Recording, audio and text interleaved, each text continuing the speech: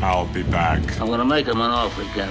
Cannonball! I'm Batman. What?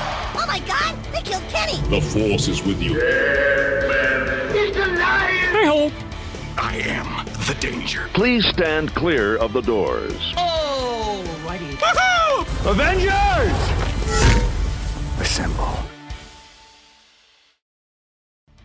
What's up, everybody? This is Pop Culture with the Captain. I'm your host, Captain Carlos Montalvo. Just want to say a Merry Christmas and Happy Holidays to all my listeners. Today's episode, I will be discussing the release of Wonder Woman 1984, the anticipated sequel to the incredible 2017 movie. Not only that, I will also discuss the HBO Max controversy in which Warner Brothers have decided to release all of their 2021 movies in both theaters and HBO Max, which caused a stir in the movie industry, especially with directors such as Christopher Nolan and Denis Villeneuve. Now, let's get to it.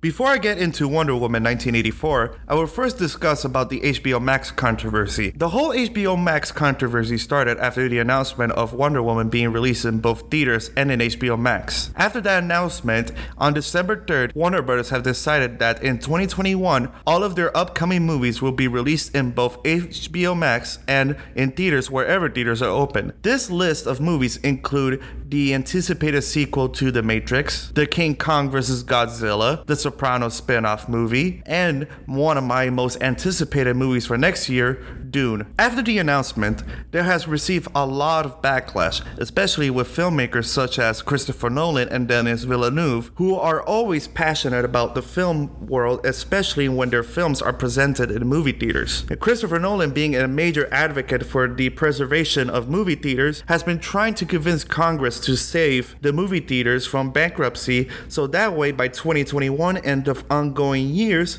movie theaters are open for people to come over and watch these movies. On that side, there's the other side, which is the business aspect made by Warner Brothers, because Warner Brothers decided to make this decision in order to make a profit out of it, knowing that ever since the opening of movie theaters has been unable to recoup much of the movies in regards to their box office result. Most notable example is Christopher Nolan's movie Tenet, in which it only manages to reach the budget but can make a profit out of their marketing and other aspects in order to make a profit in that movie. Because of the overall result of Tenet, this is the reason why Warner Brothers has decided to make this decision for 2021. Now that you know the whole controversy, many people say that, especially those who are HBO Max subscribers, they are pleased because not only that those movies will be released on HBO Max, but they are pleased because they can watch these movies at home and not in movie theaters during this pandemic, as most people are afraid to be in public areas, especially in an enclosed environment such as a movie theater. But in my experience, after watching a couple of movies in movie theaters, I say that movie theaters are doing the best that they can,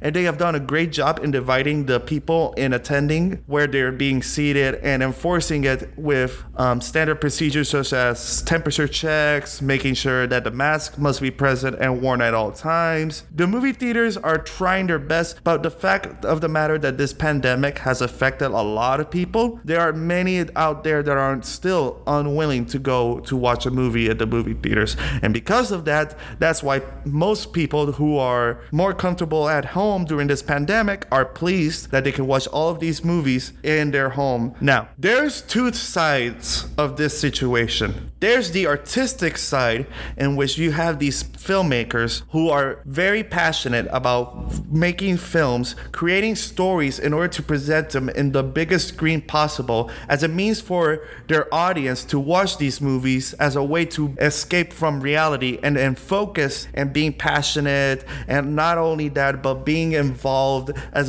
your own personal escapism. And then there's the other side, in which there's the business side. The business side in terms of how the movie industry not only is the artistic style, but there's also the business style. The business style meaning that it's basically an investment as a way to make a lot of money. And the reason that they made the decision is to make a safe choice into the matter, in which not only will they make money from movie theaters, but they will also make a profit, even though it's not going to be that major profit that they always expect expect it to be, but a safe type of profit that they can be more comfortable with the decision. As someone that has been an admirer of films, I must say that this decision, I am very displeased by it. The COVID-19 pandemic is still going, and you must to consider the fact that most people, including myself, are very cautious with where we're going and how the situation will be unfolding. But this decision could also mean the death of the movie theater experience. The movie theater's experience for me has been something, a personal escape where I can let go of all of my anxieties for just 2 hours, maybe an hour and a half, and just get into a world where there's a story between possibly a hero or a villain, between an action and a romance, a comedy or drama, an historical epic or an autobiography or a superhero movie. The movie theater experience for me is a magical place. Since I was a kid, and the first movie that I remember watching in the movie theaters was Toy Story 2. Toy Story 2 has been one of the very pivotal movies that inspired me to follow the movie industry. Before this pandemic, I always end up going to the movies because I always want to get invested into these movies and how you get invested into the characters and the story and the dialogue and the whole visual effects and the chemistry between the performances and the directing and the cinematography. These types of storytellings are perfect to watch at movie theaters because they're basically designed for us to have that 2-hour dedication to be invested into the whole experience, into the movies. And because of this pandemic has caused the movie theaters to be closed. And because of that, there's been delays on movies and stuff like that. And throughout each month, there's always been an announcement of like, this movie has been pushed back to 2022 or 2023, or this show has been canceled because production hasn't been able to be made during this pandemic. And it's a hassle because the movie theater experience, when they came back during the summer in some theaters, they were only releasing classic movies and movies from a couple of years ago before some movies from this year have decided to release it. And this basically kind of boosted them up for more people to go to the movie theaters, but it's not enough. And it's heartbreaking for me because the movie theaters has been my home and my safe haven. It's where I am relaxed. It is where I can escape from reality and get into the story. And the movie theater, when you sit down and the lights close down and you have this giant white screen being presented with incredible imagery, that's like the best feeling that I could possibly imagine. This decision is like a domino effect in which the first dice out of the entire, say, domino puzzle, in which, you place all these dominoes and once you click it, the dominoes fall apart and it creates some kind of incredible imagery or stuff like that. This, for me, is the first step for the first domino to be clicked into the very depth of the movie theater experience. And because of that, this decision will not help in any way for movie theaters to come back from this pandemic. This will inspire other movie studios such as Universal, Paramount, and even I will say Disney, but Disney made a very good choice in which they did the premiere access. I know it's controversial because not only are you a paid subscriber on Disney Plus, but you have to pay $27 extra to watch the movie on a subscription platform that you already paid for. But the reason that they did this premiere access is because they need to recoup a lot of the money that they wasted in the budget on the movie. And even though Mulan was not the kind of first that should have introduced this concept, but it's kind of makes sense into the ongoing decisions that the movie studios are trying to do, especially in the part on Disney. And obviously most people don't like the idea of paying an additional $30 for a movie, but I felt that it should be necessary, especially during these times, and how these studios must be recouped. The only difference between between that decision from Disney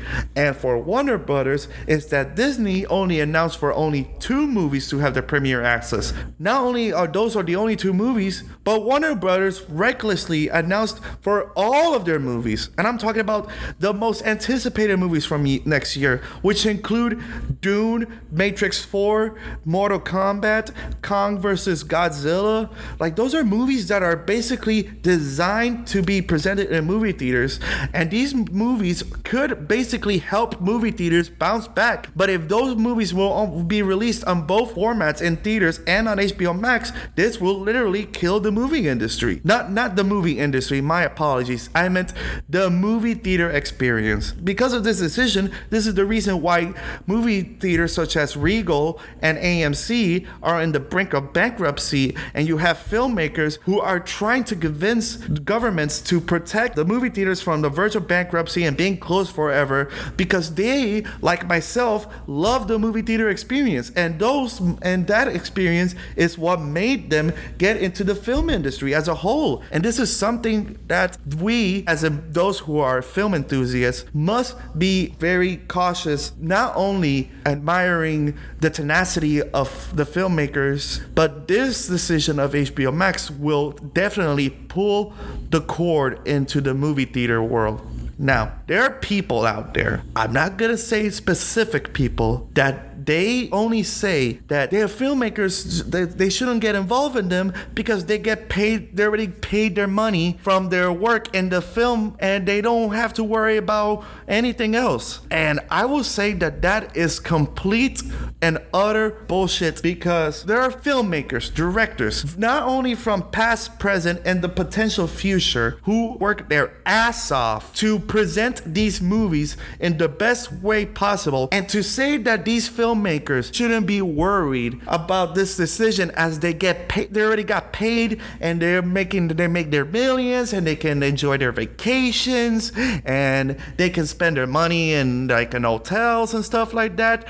That is utter and complete ignorance into the fact that these filmmakers are, the reason that they made these movies is because, like myself, they had that one movie in their life where they watched it in theaters and it changed their life forever. I myself got changed with movies such as Toy Story 2 and E.T. And all of these filmmakers are getting inspired into becoming filmmakers by watching these movie theaters, not at home, but in movie theaters, by the same guys from directors that they poured into creating some of the most memorable and iconic stories in film industry, to present it to a wider audience in movie theaters as the best possible means to be shared in storytelling. And the fact that there are people out there that they say that they already made their money, so why they should get involved with it, they don't have the right to say it, because they only see those things in the business perspective, but they don't see it in the personal tenacity, the personal vindication of a filmmaker as an artist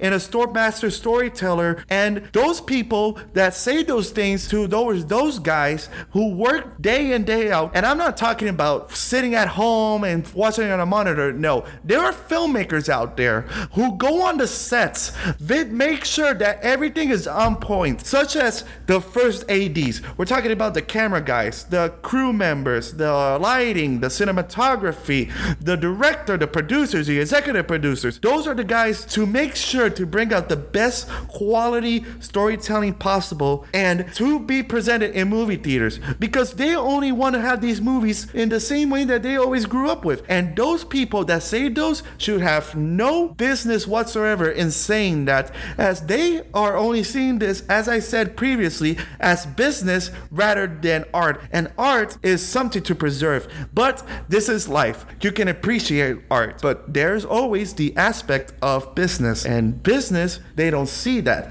And these filmmakers, they don't care about if they are paid millions of dollars on a movie that they made for the next year or in the summer blockbusters or possibly December. These filmmakers are very passionate, and these filmmakers are doing everything that they can. And that is the reason why I don't think that HBO Max should not have all their movies being released in both platforms. But me, as someone that is very passionate about films, films, I value more art rather than business. So I will conclude by saying movies is both art and business. How will you see it? Especially for those who are trying to become filmmakers in the future. But I'll leave it to you to decide.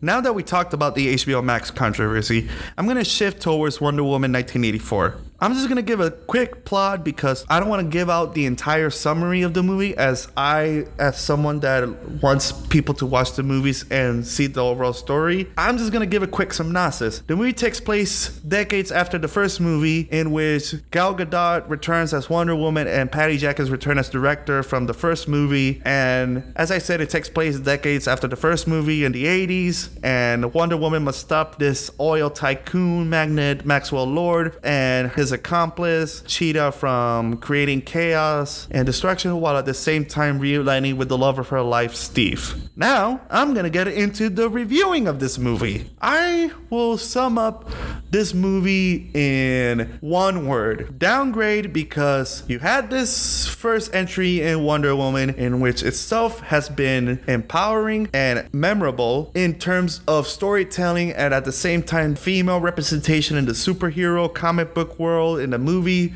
And then you have this follow-up into that, and it just fell flat into the surface as it was boring, it was clunky, it was messy, it was long.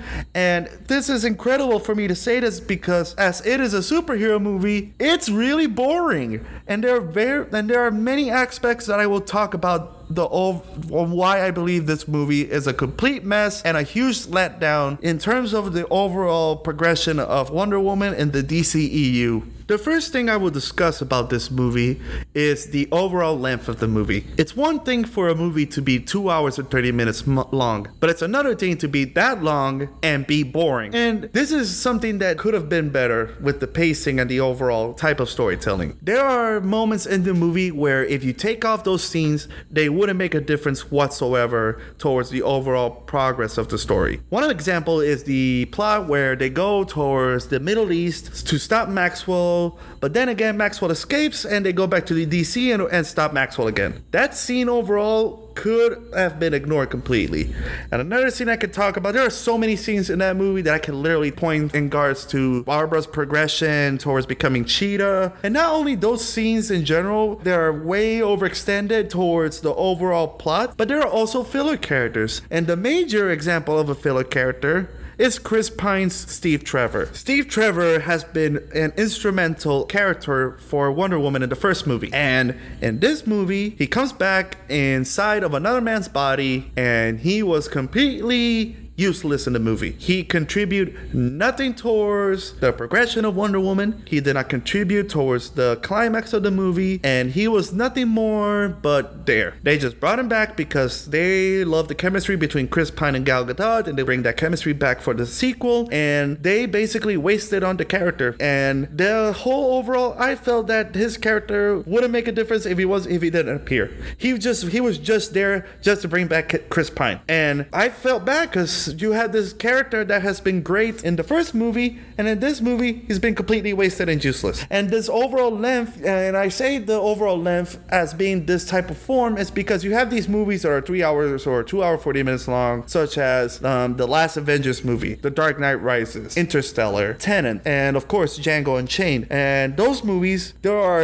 at least 2 hours 30 minutes or 2 hours and 40 minutes, but those movies can literally keep you engaged towards the overall story. In this case, when I was watching it in theaters, I'm like, just finish it already because I can't stand this movie anymore, because it's really it's not well done and the pacing sucked. If I could compare the pacing with another recent movie, it will be It Chapter 2. Another displeasure that I felt about this movie is the overall portrayal of the antagonist. Pedro Pascal and Kristen Wiig did a great job in their performances as Cheetah and Maxwell Lord respectfully, but they basically mishandled their characters in a way that they should have done better, especially with Cheetah. And I will be the first to admit that the decision of having Kristen Wiig as Cheetah, I was not very pleased with it, but she surprised me. She managed to be a really great Cheetah, and I felt that she should have been the main villain or they built her up towards her character arc for future installments rather than being the sidekick to a villain who is the most forgettable villain since Steppenwolf. And this is sad because I am a huge fan of Pedro Pascal.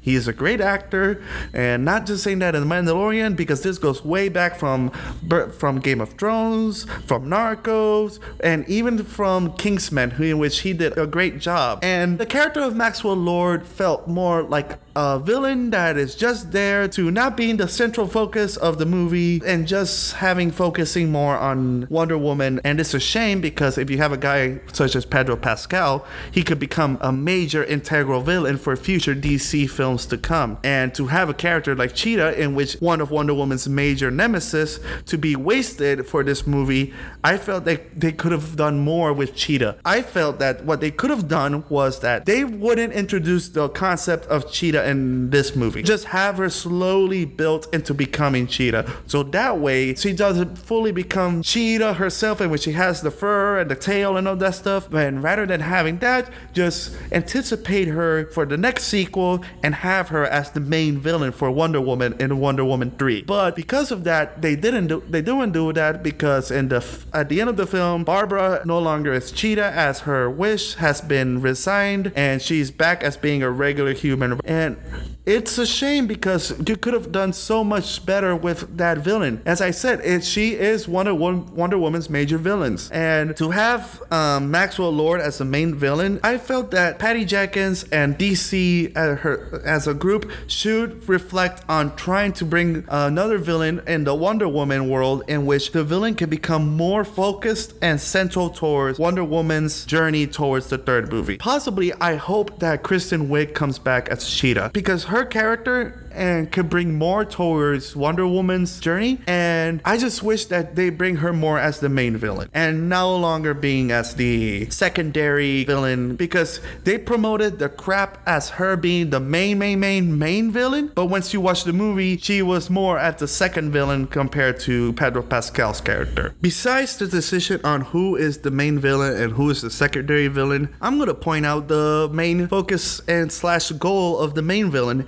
in which he decides to become the Stone of Wishing himself by wishing to become the Stone and being a wish maker and granting wishes like he's freaking Oprah Winfrey when she gives out cards from everyone in the audience. And I say that because he goes throughout the whole movie by doing or saying like this: you get a wish, you get a wish, you get a wish. You want to be a cheetah? You get that wish. Everybody here gets a wish. Yay! And while that's happening, he basically causes chaos around the world. And the concept itself is very interesting, but the execution of that concept is what killed it, because the character itself is incredibly forgettable, and it's like those classic 1980s goofy sci-fi B-movie villains. And to be honest, this villain from the middle, beginning, and the end felt more like one of those Disney villains, you know, those types of, and I'm not saying like one of those Disney villains where they had a situation and they don't learn from their mistakes. I'm talking about the villains where they did something, they become villains, and they regret it later on in the movie. And those, for example of this is if I could give out a pinpoint an exact moment where I could pinpoint out, for example,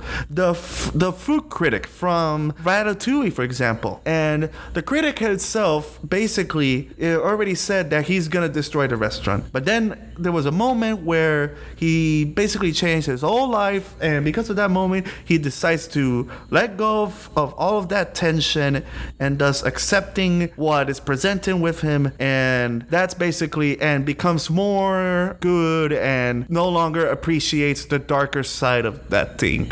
And in this example, this is what happened with the movie, and this is coming from a superhero movie. And do you have villains where they can have their arc where they slowly try to do good, and and I'm meaning characters such as Darth Vader or Severus Snape, in which they have their arcs basically being as these villains, but overall they overturn it and becoming good guys. The execution of that in this movie, for example, with Maxwell Lord, was incredibly corny. It felt like one of those kids movie villains from, like I mentioned in like the villain from Ratatouille, and it is something that I didn't expect, especially from the superhero movie, because once you have a villain in a superhero movie, they stick with being a villain. Very few villains that I could think of where they try to overcome the darkness or the overall goal and try to do good. This didn't happen. This basically happened in terms of like this. It actually happened where the villain overturns his goals and desire in order to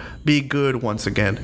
And for me, the overall progression and decision of overturning of him not being powerful enough, the execution itself felt completely fat, and the motive itself it was such a disappointment, especially with a concept as cool as being a wishmaker and gaining powers. I'm just gonna conclude it, but that part of the review by that. The positive things that I can say about this movie is I would say that I like the first 13 minutes of the movie, in which we have young Diana participating in some sort of Olympic Themyscira games, and she's 10 years old, competing against all these older warrior women and being complete and almost winning, as it helped build characters into understanding the overall concept of being Wonder Woman, especially for Diana, as she learns important lessons. And I felt that scene was pretty good itself. Another thing that I like about the movie is, of course, Gal Gadot. Gal Gadot has done an incredible job as Wonder Woman, and ever since she debuted in Batman v Superman, and she was a huge highlight in this movie, and she is destined to be Wonder Woman for years to come, especially after the announcement of the third movie. And that's fine with me, because she actually deserves to be Wonder Woman. She understands the importance of being that kind of empowering role model